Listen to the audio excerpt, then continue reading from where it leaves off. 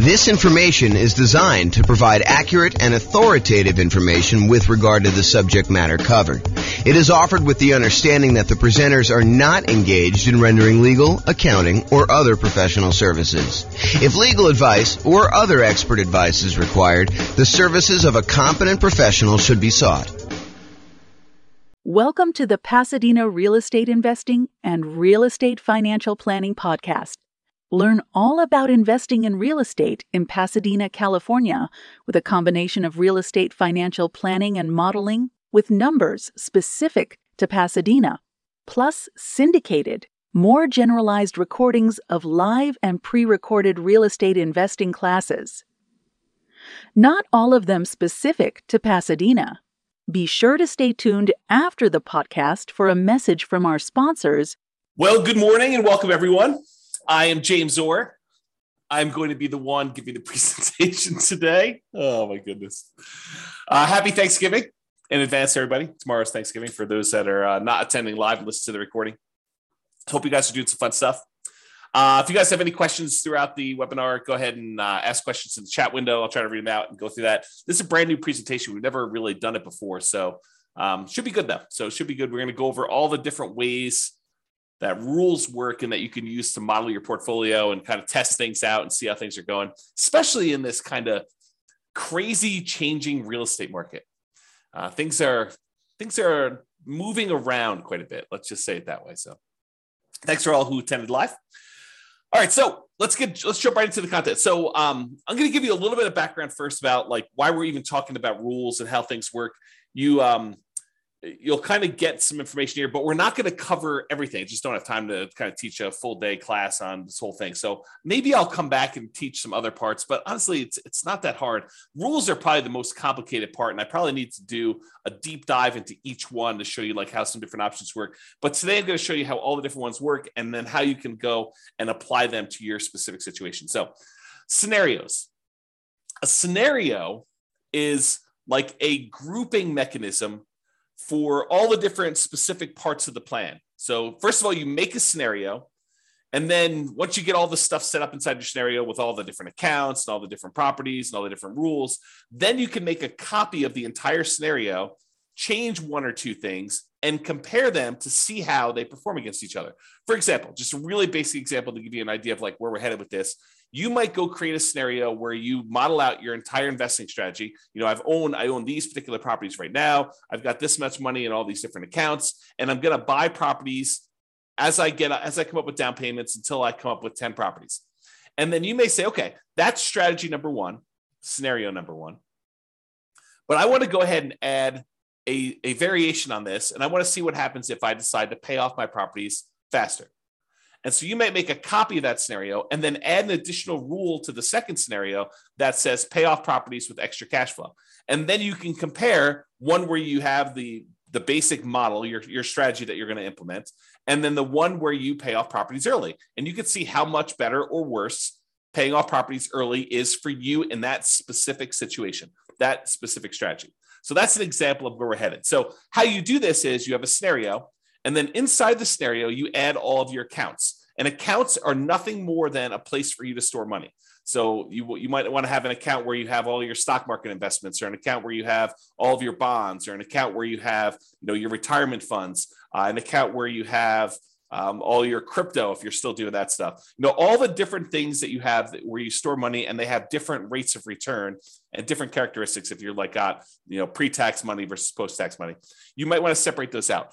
The trick is simplify down so that you only have the maximum number of accounts, the minimum number of accounts that you can before you have to do more. So as one example, if you normally in real life have a separate account for each property, for doing your modeling, you probably don't want to do that. And the reason why is then you got to manage getting money from one account to another account in order to be able to aggregate it to buy your next property. If you just say, look, this represents the sum of all of the property accounts that I have, then you could do it that way. So big picture, you've got the scenario. Now you've got all the different accounts that you've got set up for all the different things. In the beginning, as just like a tip, just make one account. If you've got more complicated things to model later, you can always go do that. But if you're just starting out, just do one account and kind of do it that way.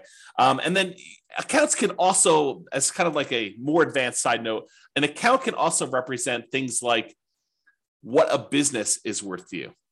If you think about it, an account really is just a place to store money. So if you say, this represents a business that I own, it's got about $1 million net worth, and you can go ahead and model the income from it somewhere else, you can sort of do it that way too.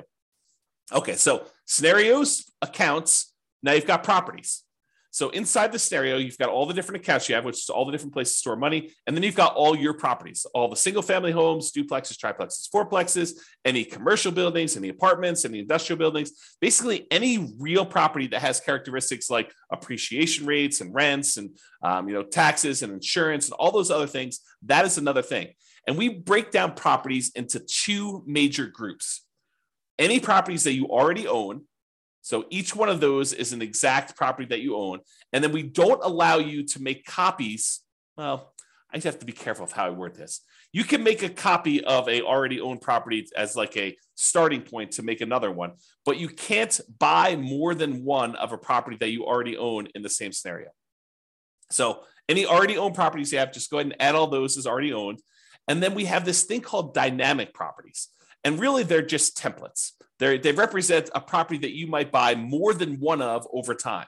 So you can go in there and say, look, I've got a typical 3-bedroom, 2-bath type property that I'm going to be buying more than one of. Right now, they're worth this amount of money. Right now, they collect this much in rent. Right now, their taxes are this and their insurance are this.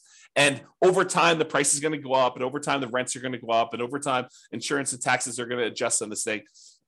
But I might buy one of them this year, one of them 2 years from now, one of them 4 years from now. And so we call those dynamic properties, or you might hear me refer to them as template properties, where you use rules, which we're going to get to in a second, in order to buy more than one of those. So, and any of the properties, whether they're already owned or dynamic, can be single family homes, duplexes, triplexes, fourplexes, apartments, commercials, industrial, any type of building that you have, any type of real property that you have that you want to do that. So again, big picture scenarios, inside scenarios as accounts and properties. And then what we're going to talk about mostly today is how do you manipulate an account or how do you manipulate a property? That's what you use rules for. So rules go ahead and they say, add money to an account, or increase the rent I'm getting on a property, or buy 3 of these properties, or buy a property every year, or start paying off properties with any extra cash I have in this account. Rules are things that manipulate accounts and properties in the scenario that you can do. So as we go through this, we're going to go through all the different rules types. And what you should be doing, in my opinion, is think about your specific situation and how you might apply these rules to you and the setup that you're going to do in the Real Estate Financial Planner software. And if you don't have an account, you can go ahead and make an account. They're free. Go to realestatefinancialplanner.com, go ahead and make a free account. And you could be playing around with this as you listen in the background, although might be better to pay attention, and then you can go back and play with it on your own. But, do whatever you want to do. So realestatefinancialplanner.com, you can go and make your account. But I would suggest you think about your situation and why we might have a rule in the first place for doing this. Because it might give you ideas on things you might be able to do or test in your scenario to see if, hey, maybe I should recast my mortgages, or maybe I should pay off my properties, or maybe I shouldn't take all my extra cash and pay off my properties over time. There may be a reason James made a specific rule that says, hey, only pay off properties if you have a lump sum and big enough to pay off the whole thing, which there is a reason for doing that, but I'll let you discover it on your own because you're going to go ahead and model this in your own stuff. So that's the thinking. So if you're going to go create a scenario, kind of a strategy that you're going to model for yourself, the order that you should do them in is you should make a scenario. And a scenario is this bucket that you're going to hold these accounts and properties and rules in. So you make the scenario first. There's a couple of questions about the assumptions for the scenario.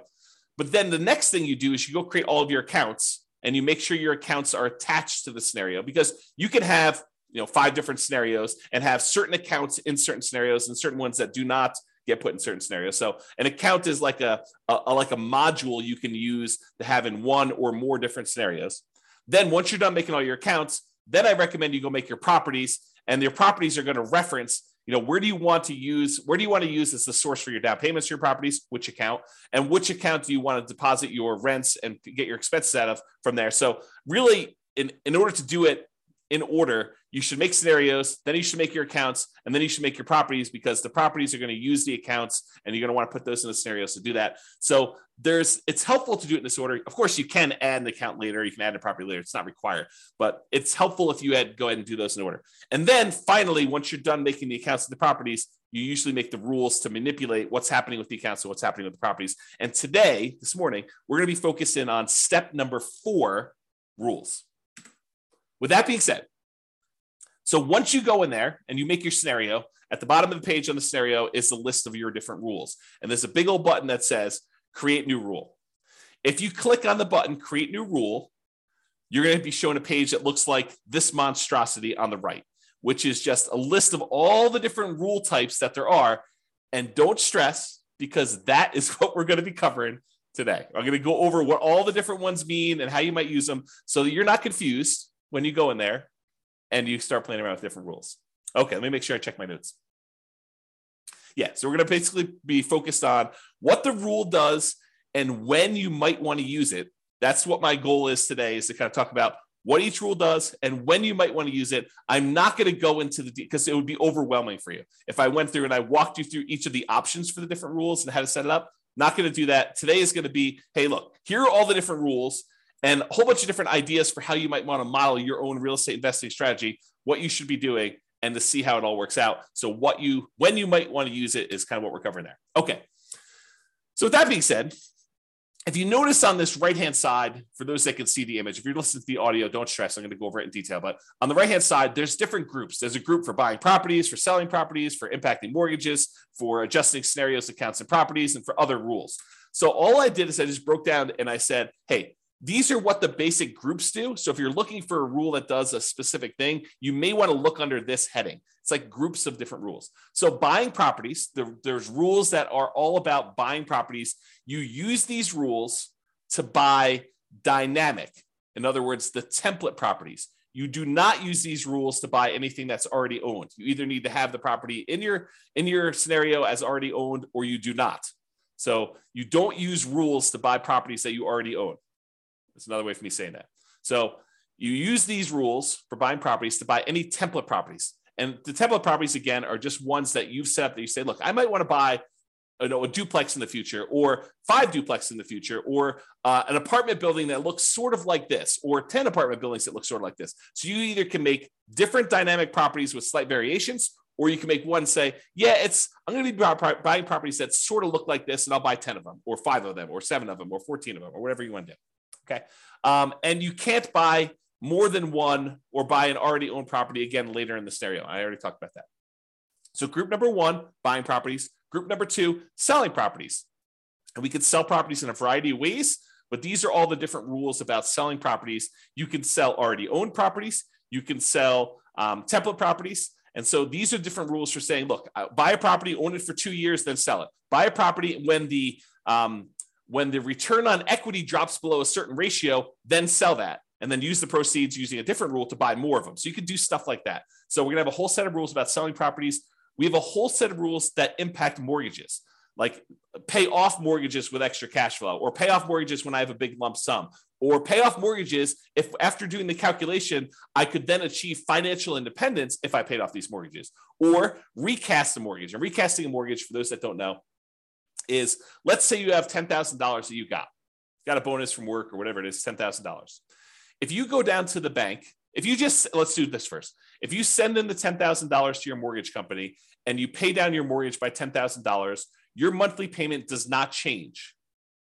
The amount of time you have left on your mortgage comes in. So if you had 20 years left on your mortgage and you paid $10,000, now your mortgage might come in by, you have to do the math because it changes over time, but it might come in by 2 years. Okay. So you have 2 years, you'll pay off your mortgage 2 years faster if you just make the regular payments from then on, if you just sent the $10,000 in. Or with some mortgage companies, you could take that $10,000, you could go into the bank or call them up on the phone and say, look, I would like to recast my mortgage. And they say, okay, if you send us the $10,000, we will go ahead and restructure your mortgage so that it still pays off in the same amount of time, but your monthly payment goes down by, let's call it $100 a month. They do a calculation to figure out what the new math would be so that it pays off still in that same amount of time. And now you can reduce the amount of your monthly payment, improve your cash flow, as an example, by recasting your mortgage. And they may charge you a fee to do that, by the way. They may say, hey, it's $500 to do it, but we'll recast your mortgage. So you pay the $10,000 or you pay $9,500 and they take the $500 out for recasting your mortgage, and they do that. So that's what recasting mortgage is, and there's a rule to do it, which we'll talk about. Or you might have a rule to refinance a property. So we'll talk about that too. Then we have another set of rules for adjusting scenarios or accounts or properties. Let's say, and I'll get into the details, so I'm going to go over all the different rules. But let's say, as an example, you say, hey, at some point in 5 years from now, on whatever that date is, what is today? On Thanksgiving of 2027, I am going to hire a property manager, and then I'm going to have my property management fee go from 0% to 10% in all my properties. Well, you can use a rule that starts 5 years in the future that's go ahead and sets the property management and all your properties to be 10%. That's what you could do by adjusting different values on all these different things. That's just one example.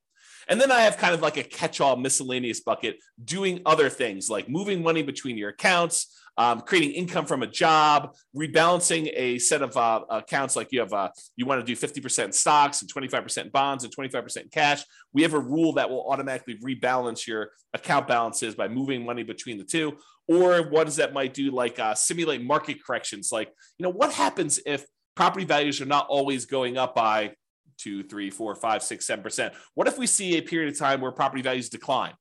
And maybe that doesn't happen this year. Maybe it happens next year for 2 years. And maybe it happens 10 years in the future for 5 years. So we could use rules to kind of do things like that for market corrections. Or maybe you want to say, I don't know when this market correction is going to happen, so let's have it be random. And I don't know how big it's going to be. It could be 2% down. It could be 15% down. It could be 50% down. We don't know. And so you can go ahead and set these rules up and say it's going to happen at some random point in the future. And you could set the frequency and all sorts of stuff. And we don't know how big it's going to be. Maybe it's going to be, somewhere between 0 and 20 or 0 and 50, whatever you want to set up for your kind of rules to model all that stuff. And then you can see how your particular portfolio, the strategy that you're planning on doing, is impacted by all of these changes. And the idea is you make scenario A, which is your baseline kind of like model. This is what I think I want to do. And then let me test out, should I pay off my properties and how much better or worse is that? And then you can compare the two scenarios on the same chart and look at a whole bunch of things like, how does this impact cash flow? How does this impact all the different things that we measure as risky, like your debt to income ratio or your resiliency or the months of reserves you have, or how much faster does A versus B get me to financial independence? And you can look at all those different things to do that. Okay. Before I go on, because I think I'm going to get into the rules next, does that make sense to everybody? If at least one person can tell me, yeah, that makes sense. Good job, James. Keep going. Or I'm really confused. You should stop now because we're not going to get very much further. If you could put the chat window, that'd be awesome. No one is responding. Unbelievable. Okay, good. Ben at least is. Okay, this is awesome. All right. I appreciate it, guys. Thank you for participating. Okay. All right. So let's talk about the rules to buy properties. There are two different rules to buy properties. Buy properties on a specific month yearly, or buy a property when an account has a down payment. Okay. Yeah. I appreciate that. Someone said, I'm following along, but might get behind if I'm doing something else. Yeah. No worries. Okay. That's cool. Okay, so rules to buy properties. So there's two different rules that we have to buy properties. And you might think, man, you should have a lot more complicated rules than this. Honestly, this really is sort of all we need. You buy a property on a specific monthly year. And as an aside, if you're listening to this and you're like, James, how do I do XYZ? And you can't figure it out, just drop me an email. Drop me an email. Let's go to the support page, drop me an email and say, look, how do I do this? And I'll tell you either you can't do it, or here's how you do it, or I should make a rule for that because it just didn't occur to me to do that. But a couple of rules have come about because someone said to me, hey, James, how do you do this? I'm like, you really should be able to do that. We've never done that modeling before, but it makes a lot of sense that you should do it that way. Let me go and make the rule for you. And then I've gone, it took a little while, a couple of days, something like that. We didn't make the rule, but I made the rule. No promises it's going to happen in a couple of days for you. All right, so buy properties on a specific monthly yearly. You use this rule to buy a property every March, as an example, every year. And you could say, during this 5-year period, you can have rules run for certain periods of time. During this 5-year period, every March, go ahead and buy a new property. Okay. Or the most common way we buy properties is buy this property when my account has a down payment and all the stuff that we need, like reserves and, a certain threshold in the account, plus 6 months of reserves for my personal expenses, plus 4 months of reserves for all the properties I already own, plus 6 months of reserves for this particular property. Then go ahead and buy another property and do another dynamic property and do it that way. And that's the most common one that we use to do that. Okay. So here's what it looks like on the page.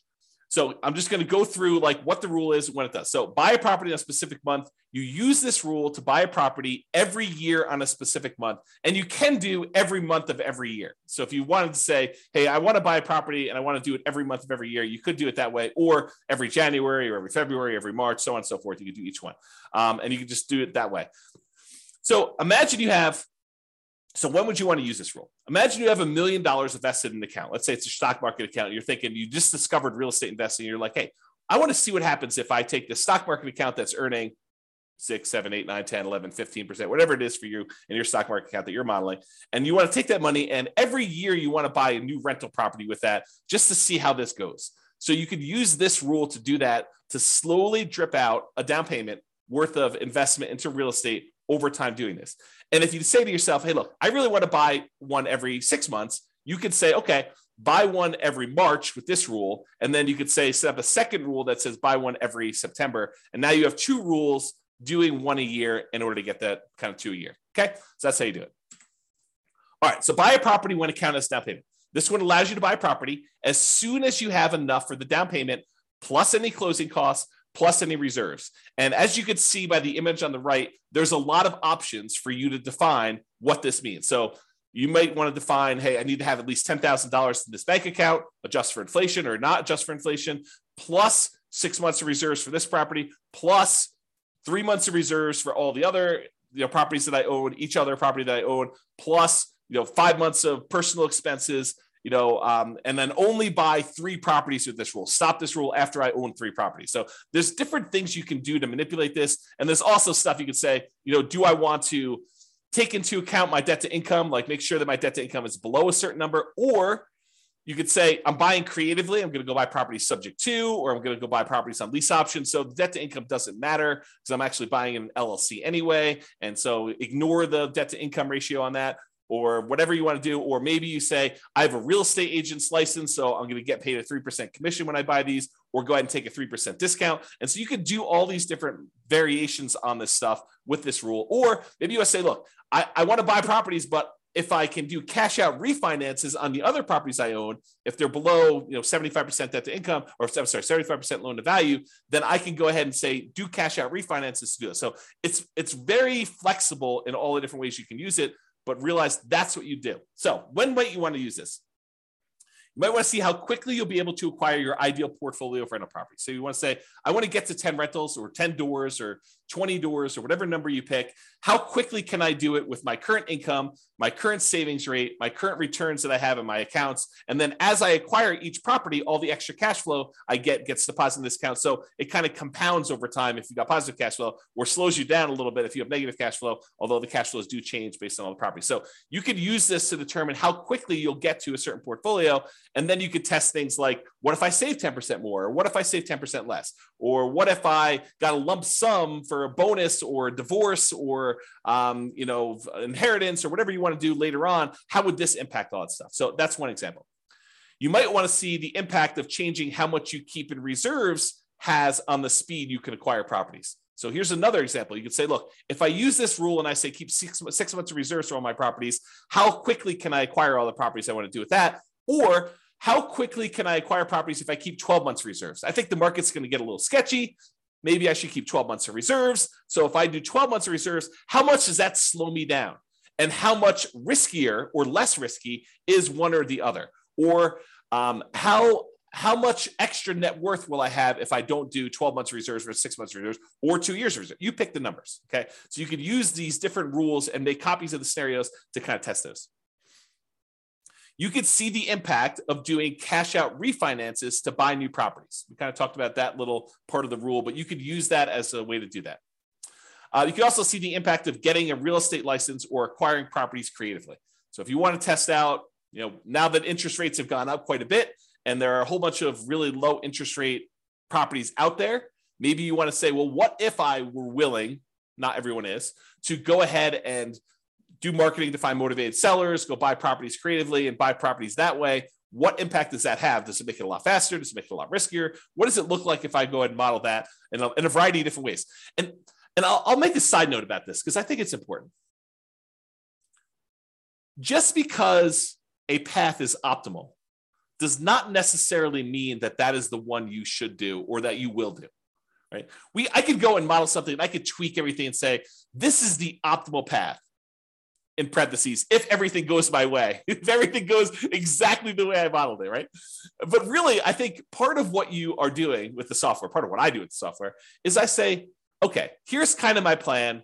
How does this plan perform in a variety of market conditions? What if things don't go my way? What if things get ugly? How do I perform with this? Is this going to really derail my life? Is this going to make that really bad? And if things go really, really well, yeah, that looks awesome. But if things go not quite as planned, if I get delayed, if I lose a job, if I, what all those different things that you could do, then you can go ahead and model all that stuff to do that. So I don't know. That was my side note. I just felt compelled to tell you that. So those are some of the different ways you might use this rule to do some modeling. And if anyone has questions, feel free to ask your questions in the chat. I'll try to get to it. Now, here are all the different rules for selling properties. And since I'm going to go through all of them in detail, I'm not going to cover them here, but let's go through them one by one. All right. So here's a rule that says sell properties and pay off mortgages to retire. Here's how this rule works. If by selling some properties, let's say you have 10 properties and you want to sell off 4 of them, okay? If by selling off 4 properties and paying all the associated closing costs, all the transaction costs for sale, the depreciation recapture, your capital gains tax, your real estate commissions. If you pay all those costs, the net you'd have after paying off all these properties, you can pay off the remaining properties. So you have 10, you paid off, you sold 4 of them. Now the money you got after all your expenses can pay off the 6 remaining ones. If that would give you enough cash flow and any money you have invested in the stock market with your safe withdrawal rate, because it takes that into account too, that between the cash flow from the 6 paid off properties and any money you have from the stuff you have invested in your accounts with the safe withdrawal rate, you would be financially independent. Then go ahead and execute this rule. This is sort of the rule if you buy more properties than you need and you let them all grow appreciation wise and paying down the loans, you get a little bit of cash flow over time. And then eventually you get to the point where, hey, if I sold 3 of these, then I could pay off 7. Or if I sold 7 of these, I could pay off the 3. And by paying off the 3, then that actually would get me over the bar of being financially independent, where all the investment income I have would meet my minimum target monthly income in retirement. Then go ahead and do that. Instead of having to guess and check when that happens, we have a rule that says, hey, if you want to go ahead and acquire a certain number of properties, and then by paying off some of them, you could pay off the rest. By selling some of them, you could pay off the rest of them and you'll be financially independent. That's this rule. So you could use this rule to say, hey, I'm acquiring properties. Maybe I get to the point where I don't need 12, right? And so when do you get to the point where you could sell a part of the 12 and pay off the other ones in order to be financially independent with the other money in your account? Pretty cool rule, right? Like an interesting way to do that modeling. At least I think it's a pretty cool rule. I like this rule a lot. Okay, so that was one rule. Here's a totally different one. Sell rental properties after owning them for a specific period of time. So this one allows you to sell all rental properties. It does not do owner occupants. So it's only rental properties after you've owned them for a specific period of time. So let's say you acquired properties and you're doing lease options as an example. So you're buying properties and you think that you're going to be holding these properties for 3 years and then the tenant buyer is going to cash you out. You can go ahead and set this rule up and say, okay, I'm acquiring properties as quickly as I can. As soon as I have a down payment here, buy another one and then find a tenant buyer, a lease option tenant buyer to come in and lease it from me. And I think I'm going to sell these properties after holding them for 3 years. Some of them may be 2, some may be 4, but on average, it's going to be about 3 years. What would that look like? And so you'd use this rule to then sell properties after holding them for whatever period of time you define, X number of months. Okay. So that would be an example of doing that. So, and by the way, this one is for rental properties. It's not for owner occupant properties. So if you're thinking to yourself, hey, look, I might want to use this rule to live in a property for 2 years to get the tax advantages of like 2 out of the last 5 year tax advantages where you don't have to pay capital gains up to certain limitations on that. This is not that rule. but I might have another rule coming for you if you're looking to do that strategy. That's where we're headed. Oh, wait, what's this? Sell owner-occupant properties after owning them for a specific period of time. Well, maybe this is that rule that I was just talking about. This allows you to sell an owner-occupant property, a property that you're living in, after owning them for a specific period of time. So you could say, hey, I'm going to do this model where I'm buying properties at a discount, but I'm moving into them. I'm going to live there for at least 2 years. Why 2 years? Because there are some tax advantages for you living in an owner-occupant property for 2 out of the last 5 years. I'm not a CPA. Go talk to your accountant to kind of get the details on this. But the basics of what I understand, the layman's version is, if you live in a property for 2 out of the last 5 years as an owner-occupant, and then you sell it, you are exempt from capital gains on that property up to a certain amount, and the amount changes whether you're single or you're married. Okay, so this could be a way for you to do that. And when you sell the properties, we have this little section down here that says, how much do you want in closing costs when you sell? How much do you want to pay in real estate commissions? Because you can put in what your assumptions are about those. And then what is your depreciation recapture tax? Well, if you're living in the property, that's going to be zero on most of those. And then what's your capital gains tax rate? Well, if you're doing this as an owner occupant, you're living there for 2 out of the last 5 years, your capital gains tax rate might be zero here. There you go. All right, Austin says, what's your take on mini syndications on single family homes? Austin, that is not on topic for this particular presentation. This presentation is on rules. So we'll be covering that. Splitting profits with investor or funds deal. So I'm not going to cover that today. Maybe we'll do a class on that in the future. I'll kind of keep that in mind, but not today. Sorry, got too much other stuff to cover. Okay, so that's when you might want to use sell owner-occupant properties after owning them for a specific period of time.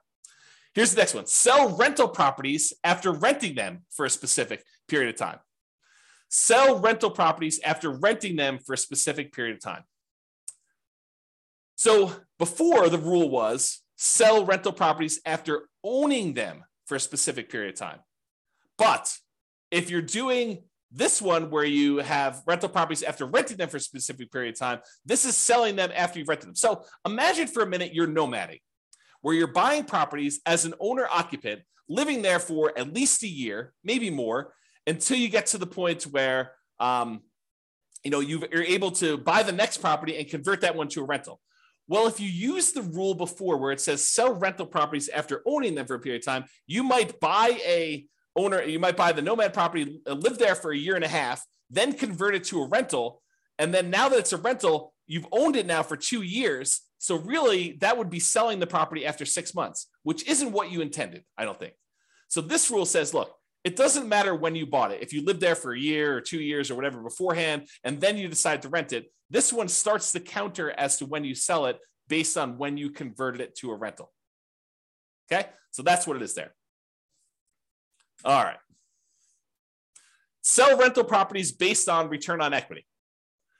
So this one is you're selling properties based on the return you're getting on the equity in the property. Okay, I got to take a step back and kind of explain to you what's going on here, because this rule is crazy. It's such a powerful rule. So how far back do I go? Oh man, this is crazy. Okay, so here's the deal. You own a property, and let's say you have financing on it, and you put down 20%, and the property value went up, 5% in the first year. So you made 5% from appreciation on a 20% down payment. I'll put numbers to this to kind of give you a feel for it. Let's say you're buying $100,000 properties. You put down $20,000 and the property went up in value $5,000. So you made $5,000 on a $20,000 investment, which is 25% return. But what happens is over time, the amount of money you make on the property going up in value tends to increase. So the next year, maybe it's $5,100. It varies, but let's just say it's a little bit more than you made the year before. However, the amount you have in the deal now is no longer $20,000. It's $20,000 plus the $5,000 that you made from appreciation, plus a certain amount you have from paying down the loan. So the amount of equity you have in the property has grown more than the amount that the property is going up in value. So over time, the return you're getting, even though the return might be increasing, the return you're getting on the equity is actually going down. The amount you make on the property compared to how much you have invested in the deal is actually going down over time. So the return on equity on a property from appreciation, from debt pay down, from cash flow and from the tax benefits of depreciation. Like all four areas of return, they tend to go down in aggregate. Some of them go up a little bit over time. Some of them actually go down. Some of them stay the same. But in aggregate, the overall return, the combination of all four of them, tends to go down over time. So that the longer you own a property, the lower your overall return on equity is. So when you buy a property and you're highly leveraged up front, that's the best part of your return typically. That's the part where you're making the most money compared to how much you have invested in the deal. But as the amount you have invested in the deal increases because your equity is growing, you're paying down the loan, the property's going up in value, the equity is expanding, and the amount you're making might be going up, but not quite as fast as the equity is increasing. So that over time, your equity drops down. So you might say to me, look, James, as I own these properties, my return on equity is dropping and dropping and dropping. What if I said, look, once it gets below a certain threshold, I want to sell that property and I want to re-leverage back up. I want to go ahead and sell it, and then I'll go buy two more or one more and wait until I have enough to buy the next one. That's what this rule allows you to do. It allows you to be maximally leveraged, not maximally because you don't want to be selling a property every year just to kind of re-maximize your leverage, but within a reasonable range. So you can say, hey, look, once my overall return on equity, because I'm calculating return on equity on every single property every month. So once your return on equity for a property drops below a certain threshold that you set, I don't know, 10%, 12%, 15%, whatever number you pick, right? But once your return on equity drops below a certain threshold, then go ahead and sell that property, dump all the cash into a specific account, and then you can have a separate rule which buys properties whenever that account has down payments. So what will happen is you have these properties and they're growing and growing and growing. Once the return on equity drops below a certain threshold, it sells that property. Then you have another rule that takes any time. You have money in this account for enough for down payments and closing costs and reserves. Then I go ahead and I buy another property and I replace that one. Or maybe it's two properties because you have enough there to do it. So that's the way you use these rules in order to maximize your return on equity in a particular scenario. Does that make sense? Let me know if it does or doesn't. That'd be awesome. Okay. This rule is selling rental properties once your account balance drops below a certain threshold. Yeah, so James says makes sense. James is the only one participating today. Thank you for that. I appreciate that. Okay, so imagine this. Imagine you've got a portfolio of properties and you're trying to make sure that you have enough money to kind of support yourself, and you stop working before the cash flow on the properties will generate enough money for you to live on. So you're kind of operating at a deficit.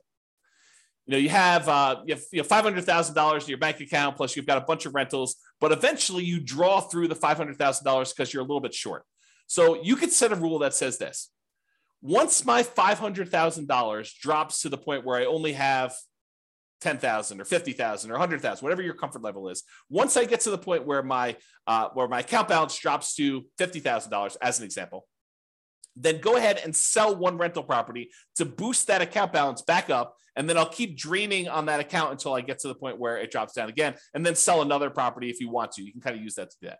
So imagine a situation where you stopped working earlier than you should have before you completely are financially independent. And now you have a whole bunch of rental properties with a whole bunch of equity, but you don't want to go sell those properties with equity right now. You want to go ahead and hold on to them as long as you can until the point where you need to sell them in order to put money in your account to be able to support your lifestyle. Then you could use this to model that situation.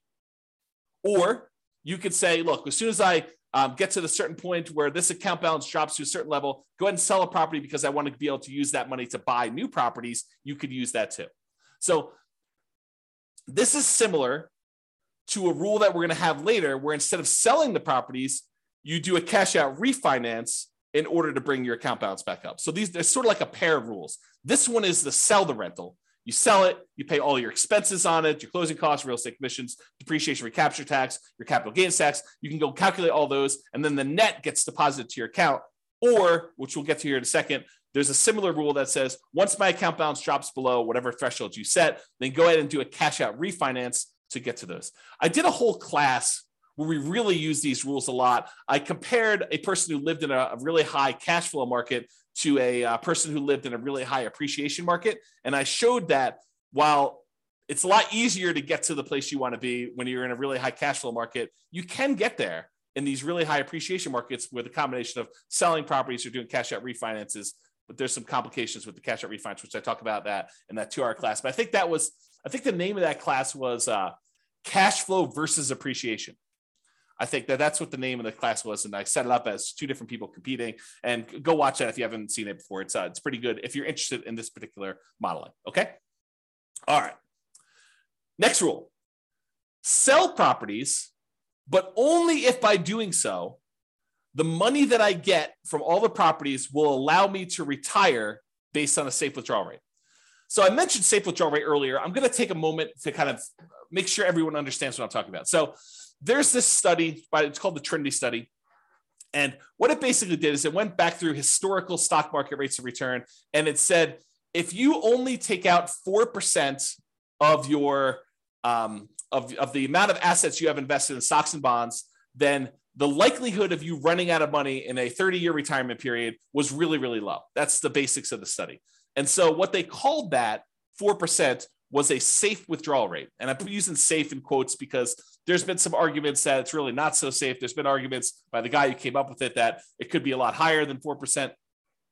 So really this idea is, if you have a certain amount of money invested in stocks and bonds and maybe some cash, what percentage of that portfolio, if you have $1 million, what percentage of the $1 million can you take out each year where you are not very likely to run out of money? That's what a safe withdrawal rate is. So you've defined what your safe withdrawal rate is in the software. You basically say, my safe withdrawal rate is 4% or 3% or 5% or whatever number makes sense to you. And you can test these things, right? You can go ahead and run a scenario at 4, you run a scenario at 5. What difference does it make? Run a scenario at 4, run a scenario at 3, maybe do some market corrections in there to see how that plays out. You can do all this stuff. But this rule says, look, I've got a bunch of rental properties, and maybe I have a little bit of money invested in the stock market right now in one of the accounts in there. And so what I want to do is I want to check each year and say, hey, look, if I sold all these rentals and I paid, closing costs, I paid real estate commissions if I've got any, I paid my depreciation recapture tax if I've got any, I paid my capital gains tax if I've got any. If I paid all those expenses on it, the net amount of money that I would take and I would deposit into my account balance, invest in the stock market. If I did that, would the money in the stock market allow me to retire? Would my safe withdrawal rate for the amount of money I have in the stock market allow me to be financially independent? And if so, go ahead and sell the properties. Kind of a cool rule, right? You basically have all these properties you've acquired. What if you took them all and you sold them? Could you actually achieve financial independence? And this rule tends to come up. I probably should do a class on this. This rule tends to come up when you're in a market where the cash flow you're getting, the cash on cash return you're getting, or it's actually the cash on cash return on equity you're getting, is less than your safe withdrawal rate.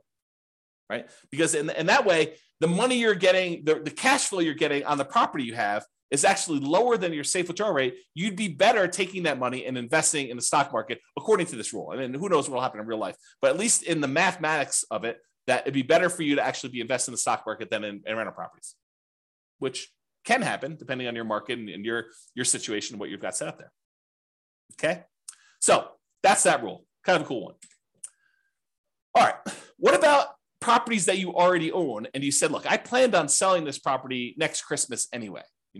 I lived in it for 2 years and now we're going to sell it so I can get a partial exemption on the capital gains. The period of time that I lived in it, I can get an exemption on that capital gains because I had the 2 out of the last 5 years. And a lot of people think that if they lived in it for 2 out of the last 5 years, they get a full exemption on it. But you may want to talk to your accountant before you put that on your tax return, because I'm pretty sure that it's not what you think it is, if that's what you thought it was. So anyway, you lived there for 2 years. You're going to sell it before the 5-year point. You're like, oh, this is great. I'm going to go ahead and do that. You can go ahead and set a rule up to say, sell this particular property that I already owned on this date in the scenario. Really simple rule for doing that. All right. Those are all the different rules on selling properties. Some pretty cool ones. Some kind of like really straight down the middle, generic sort of things, right? Now, let's talk about rules that impact mortgages. We'll go through all these one by one. Just knock the headphones off my head accidentally. All right, so pay down loans with cash flow. So maybe your strategy is, I've got all these rental properties. They're producing a bunch of extra cash flow. Maybe I've got some savings for my job and that's got some extra cash flow. I want to keep a certain amount of reserves, but anything over that amount I have in reserves, I want to take that money and I want to pay off mortgages with them. That's what this rule is about. So it takes any excess cash over a threshold you set, and each month it uses that extra money to pay off mortgages on the property. So if you have, $7,000 more than the minimum balance that month, you can go ahead and throw it in there. And by throwing it in there, you then pay down that mortgage. And you can pick, which mortgages you want to do. You want to do the lowest balance, you want to do the highest balance, you want to do the lowest interest rate, you want to do the highest interest rate. You can choose which mortgages you're paying off, but this rule will then go ahead and do that. So when might you want to use this rule? Well, if you want to do a debt snowball or a debt avalanche to pay off mortgages, you would use this rule. And you could test to see how much better it is to pay off the highest interest rate mortgage versus the lowest balance mortgage or the lowest interest rate mortgage. And you could see which one's better and how much better it is for you. James says there's no 1031 exchange rule for selling. Well, 1031 exchange rule is just about how much you pay in taxes. So we have the ability for you to adjust how much you pay in taxes on the property. And then you can go ahead and use that rule and set the taxes to be equal to 0 for that. But then you got to track how much you would have had to pay in taxes on that one. So there's no keeping track of how much deferred taxes you have on a particular property, something I might add in the future, but you can set the threshold to be, I'm not paying any taxes on this one when I sell it. And yet my fees are an extra, $1,000 to do the 1031. So you can do 1031 exchanges. It's just not a specific rule for 1031 exchanges. If that makes sense. Good question though. Good question. Okay. So pay down loans with cash flow. That's how that works. Okay. Pretty simple. However, every time you make a payment on a particular loan, it doesn't actually improve your cash flow in the short term, unless you pay off the loan completely, and then it improves it by a big chunk. But it doesn't improve your cash flow because by paying down the loan, all you're really doing is moving in the date that loan gets paid off from where it was to closer. So it'll be paid off sooner. But your monthly payment stays the same. So it doesn't improve cash flow on a property. So you might say to yourself, hey, and I'll add this one other thing. And the amount of money you're earning on that extra cash flow you're doing is the interest rate of the loan. So if you're taking your money and you're paying down a 3%, 4%, 5%, 6%, 7% mortgage on a property, the amount that money is earning is the amount of your mortgage interest rate. So if you're paying off 3% loans with that, you're earning 3% on that money. You're paying off 7% loan, you're paying 7% on that money. Okay. So the idea is the more you're paying off on those properties until you pay it completely off, it doesn't really benefit you in the short term. It benefits you when you pay off the loan, which could then compound and help you in the future on other properties you're doing, but it doesn't benefit you in the short term by improving your cash flow. And so you might say to yourself, well, why would I go take this extra money that doesn't help me in the short term? Why don't I let that grow in something else I'm invested in, like either more rental properties or stock market or I don't know, whatever you want to do, crypto, bonds, whatever you want to do there, hard money lending.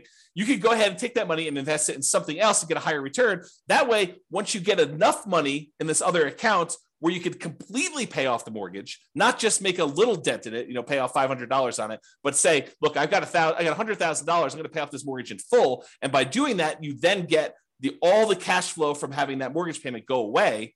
That's what this rule does.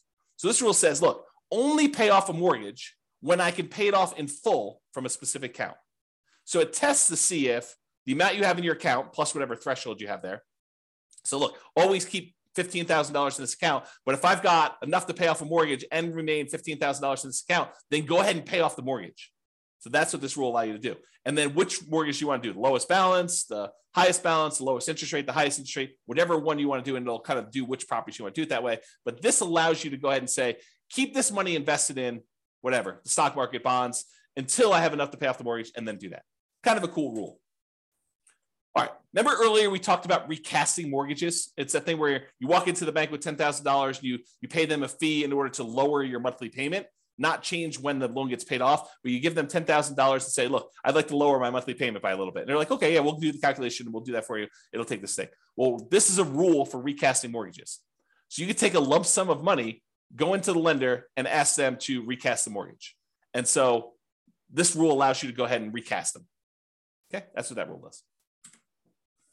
All right, remember before I told you about selling properties based on the account balance? If my account balance gets so low, then go ahead and sell a property to replenish that account balance so I have money to live on or money to invest somewhere else.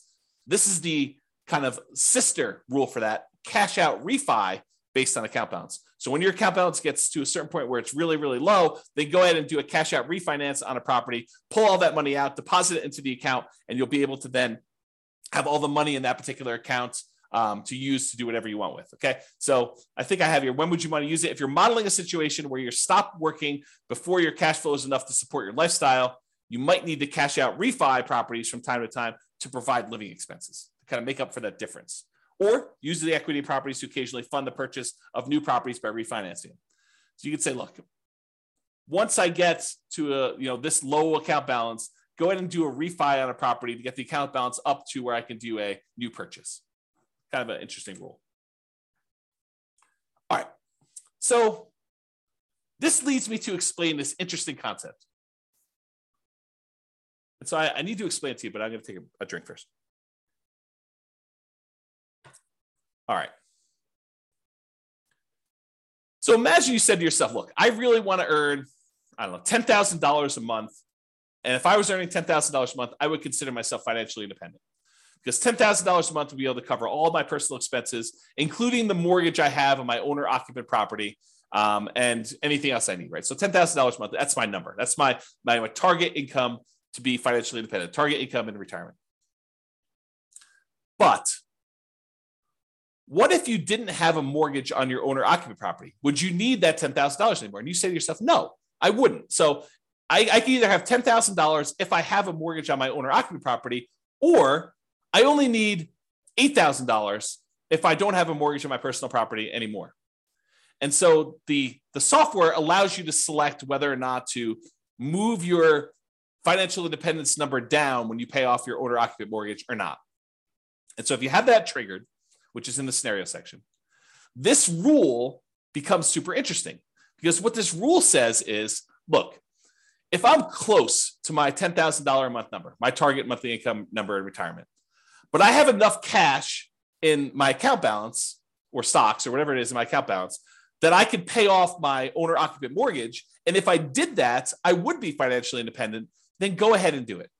So this is a situation where the passive income you have coming in from your stocks and all the cash flow and all the rental properties is really close to your number. It's at 80% or 85%. But you have enough extra cash lying around somewhere where you could pay off your owner-occupant mortgage because the balance is low enough that would actually lower the amount you need, and it would trigger you being financially independent. Then go ahead and pay off the owner-occupant mortgage. That's what this rule does. Pay off owner-occupant mortgage if FI, financially independent. All right. These are going to be really quick.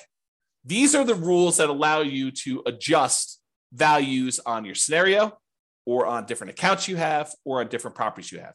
Okay.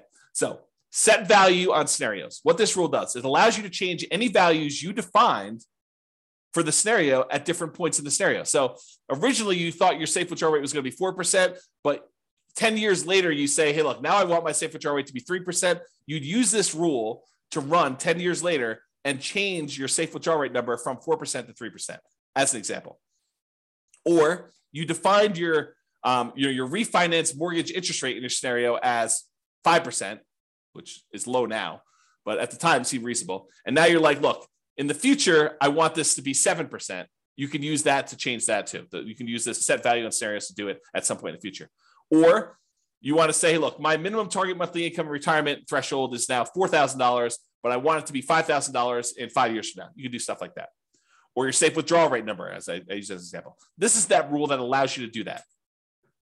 The set value on accounts does the same idea on accounts, though. So let's say you were earning 1% on savings at the start of the scenario, but you think that's abnormally low. And by 3 years in the future, that should really be at least 2% or 3%. You could use this rule to say, set the value on the account, set the return I'm getting on that account to go from 1% to 3 years later and on to be 3%. Or you say, I want to set it to 1% now, but a year from now, I want it to be 2%. And a year from then, I want it to be 3%. And then you could use it to do stuff like that. Or the other thing it could do is you could set it to be a random number. You could say, look, the return on my savings account is going to be somewhere between 1% and 3%. Have it change monthly by somewhere between this range, or add a little bit to it or subtract a little bit to it each month. You could do a whole bunch of things with making it random to simulate the stock market, or what you're getting on savings, or what your business return might be if you're using an account to store kind of business stuff, or bonds, or anything like that. So you could use it to do random numbers as well if you wanted to. Same idea, but setting values on properties. You could say, look, my property appreciation rate is now at 1% because I don't think property values are going up in the next couple of years. But 3 years from now, I think the market's going to be normal, and we're going to set it to be equal to 3% from there. So you can have a period of time where properties are appreciating at a slower rate or at a faster rate, and then you could change it to be something else later. You could do the same thing with your rent appreciation rate. You could also do things where you hire or fire a property manager and set it from 0 to 10 or 0 to 8 or 0 to whatever. You could also do maintenance on a property. You say, look, it's just a brand new property I bought, so maintenance is going to be low for the first couple of years, and then maintenance will increase. You can go ahead and do that too. So this rule allows you to set values on properties over time and change those. And then if you go ahead and you change these things, but you're like, look, then I want it to return to whatever was normal at the very, very beginning, we have a rule that says reset the original value on an account. So if I was doing 1% and then I was screwing around with it for a whole bunch of years, and then after 10 years, I wanted to go back to whatever was set at the very beginning, we have a reset original value on accounts rule and a reset original value on properties rule for you to go ahead and mess with those. All right. I think this is the last section. Maybe not. We'll see. So any questions? We'll use this as a pausing point. Any questions? Is this good? Need me to slow down, speed up? Is this helpful? Anything? Nothing? So good so far. Okay, awesome. Again, James is the only one participating. I appreciate that, James. Everyone else is sort of just, I don't know, voyeurism or whatever they call it when you kind of like just watch things. Okay, cool. All right. So here are a whole bunch of rules that do other things. So add to or subtract from the account balance. Let's say you're like, hey, look, I got this account. I know I'm going to get a bonus that's going to come in, a one-time deal or an inheritance that's going to come in at 16 months in the future. I want to be able to have a way for you to add a lump sum to your account or pull a lump sum out and say, look, I know that I'm going to have this big payoff for a lawsuit or something like that. I'm going to need to pay out a certain amount of money. Then I can go ahead and subtract this amount of money from my account at that point in the future. Or you're going to have a series of expenses like college tuition for kids. You could use a rule like this to model, I'm going to have this come out on this date. I'm going to have 2 kids going to college at this point, so I need to have this much money. And you could use it to kind of like move money in and out for these irregular expenses to do that. Or you pay a certain amount on installment sale of a business or from a lottery winnings or whatever. You can use that to do all that stuff. All right, transfer money between accounts. So you have money in the retirement accounts, or you have money in a regular account that you want to move to a retirement account. You can move money around between accounts using this rule. Or you have money in your rental property account and you want to use that to invest in your tax-deferred retirement account. You can move money from those things. Or you want to pull money out of one account when a certain account drops below a certain threshold. So you say to yourself, look, I have this reserves savings account that I'm never going to use unless my account drops really low in this other account. So go ahead and move them when something happens to do that. So you can set up those rules to do those things. All right, here's that market correction rule I was telling you about. So this allows you to model what could happen if your market corrects. If your account balance or your properties all are affected by these things, you could do that. So this allows you to change the amount that is in accounts that you select. So it doesn't have to be all of them. Like a savings account may not be affected, but a stock market account might be affected by a market correction. And which properties you want to have impacted by this thing, and then by how much. And you can have some of these be random. So you can have how frequently it happens be random, or you could have the amount that it declines be random. And if you need to do one random and one static, you can have 2 of these rules running and only impacting one or different things to do that. So that's all about different market corrections. And if you're really trying to see how resilient your portfolio is to different market corrections, this is what you want to be playing with. You want to be able to see, okay, I'm going to do this strategy. And the strategy sounds awesome, right? I'm going to be buying properties and maximizing my loan to value and minimizing the amount of money I have in a deal and keeping really, really low reserves to kind of make it go really, really well. Well, let's see how that performs with market corrections. Or I'm going to buy properties free and clear, not going to have any mortgages on them at all. It's going to be slow and steady wins the race. And let's see how that is impacted by market corrections. And then you can compare those 2 strategies. And you can see, oh, this one gets me there faster, but it fails sometimes. I run out of money. I have to file bankruptcy or, foreclosure. So, that sort of thing can happen if I, have market corrections. But this one, tends not to happen as much, or tends not to happen at all. And so you could say, maybe I don't do that one strategy, or maybe I kind of hold it back a little bit and see how it goes. But it's up to you. It's really your strategy, and you're testing it, and you're seeing how it performs. Okay. All right, here's the one you're probably going to use in almost every scenario that you set up: your paycheck and your personal expenses. And a lot of times we'll set up a separate rule for each person's paycheck, like one spouse and the other spouse, and then a shared personal expense one that you're going to do. And we usually set them up as 3 rules. You could do them all as one if you really wanted to, but I tend to separate them out just to make it a little easier. So what this rule does, allows you to model receiving a paycheck or other regular income. It doesn't have to be a paycheck, but it could be, I'm getting regular payments of a certain amount. If you're doing, you don't need to do this for rental properties, because the rental property stuff does its own thing. And any personal living expenses. So you might want to use this to model each one of your paychecks, and then which ones of those go away when you're financially independent, you stop working. You could set this rule up that says, hey, look, I get this paycheck, it's this amount, but as soon as I am financially independent, stop giving me this paycheck. And it'll automatically turn it off for you so that you no longer get it, okay? And then you could use it later if you wanted to model Social Security if you don't want it to count towards your income to qualify for being financially independent. So we have another rule specifically for Social Security, which does count towards your financial independence number. But if you're like, look, I don't believe Social Security is going to be there, it's nice if it is. Let's go ahead and model that Social Security, but don't count it toward my financial independence number at all. You'd probably want to use that sort of like a fake paycheck from Social Security. Okay. So you could use that to model that too. And so to do Social Security, you just have this rule start at whatever date you'd qualify for Social Security and have it run through the end of the scenario doing that. Okay. Passive income. This is the one where you could do Social Security with, but it does other things as well. So passive income models things like Social Security, pensions from jobs, and annuities. So if you went and you bought an annuity and you're getting whatever it is, $2,000 a month from the annuity that you purchased, you could use that to model this. And you could go ahead and it's very similar to your paycheck one, except this does count in your calculation for being financially independent or not. Okay, so you model Social Security and pensions and annuity income from that. Lumpy income. Let's say you're like Ben and you flip properties, and you want to have lumpy income come in from every time you flip property. Maybe you flip a property every 6 months, or every 3 months, or every 4 months, or every month, or whatever it is that you do. So you could use this to be what I call lumpy income, irregular income that comes in kind of big chunks. So if you have a fix and flip business, or you get irregular bonuses from your job, or you want to simplify modeling lease options where you don't want to put the properties in there and hold them and stuff, you say, look, I'm doing this lease option business. Every 3 years or so, I get $30,000 or $50,000 or whatever your number is. Then I want to model it like that. You could use the lumpy income rule to model things like that. So you could say, I get $50,000 every time I do a flip, or $20,000 every time I do a flip, or depending on your market and your profit margins and stuff like that. But you could use it to do stuff like irregular income, to say every X number of months, I get this lump sum of money coming in. Rebalance your portfolio. So this one allows you to say, okay, I've got 3 accounts. I've got an account for stocks. I've got an account for bonds. I've got an account for cash. And every year I want to move money around such that I always have whatever, 50% in stocks, 30% in bonds, and 20% in cash.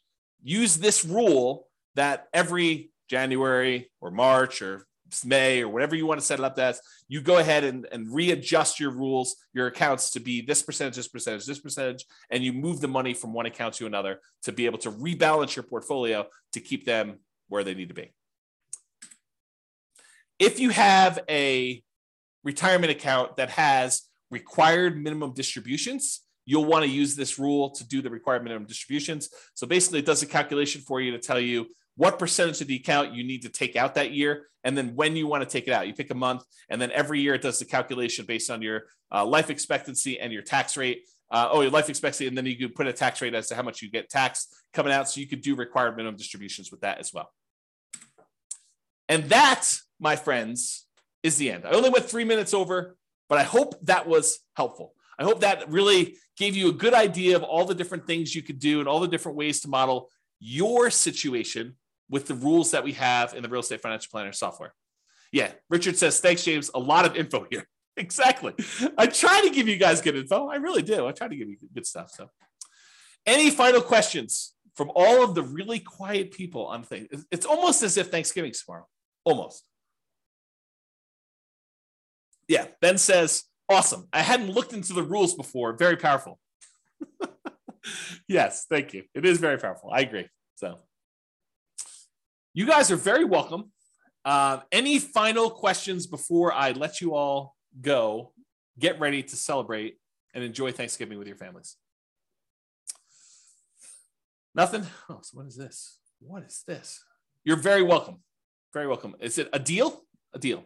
Thank you very much. A deal. A deal. That's a great name to be like in a real estate investing kind of person. There you go.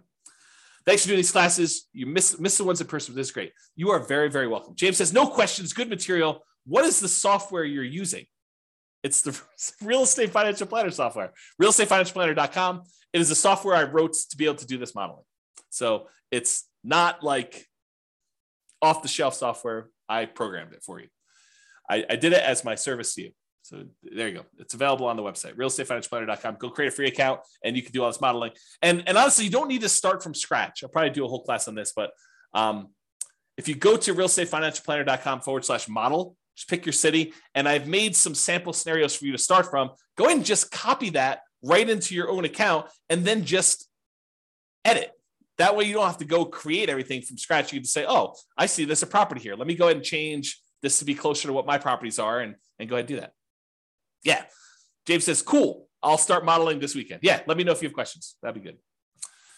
All right, folks. Thank you all for coming. I do appreciate it. Have a great Thanksgiving, and I will see you all post-Thanksgiving. Bye-bye for now. Thank you all. With home prices up, mortgage interest rates up, and rents up, but not quite enough to counteract the higher prices and interest rates, cash flow on rental properties in Pasadena is harder than ever. Book a call with the Real Estate Financial Planner to apply our proprietary 88 strategies to improve cash flow on your rentals. See the show notes for a link to schedule your call and improve your cash flow today. If you're a real estate agent, lender, or professional in Pasadena that wants to help our real estate investor listeners, consider reaching out to learn about collaboration opportunities with this podcast. We'd love to add more value to our listeners by having you assist our investors buy, sell, and finance their real estate investments. See the show notes to schedule a call to discuss collaboration opportunities.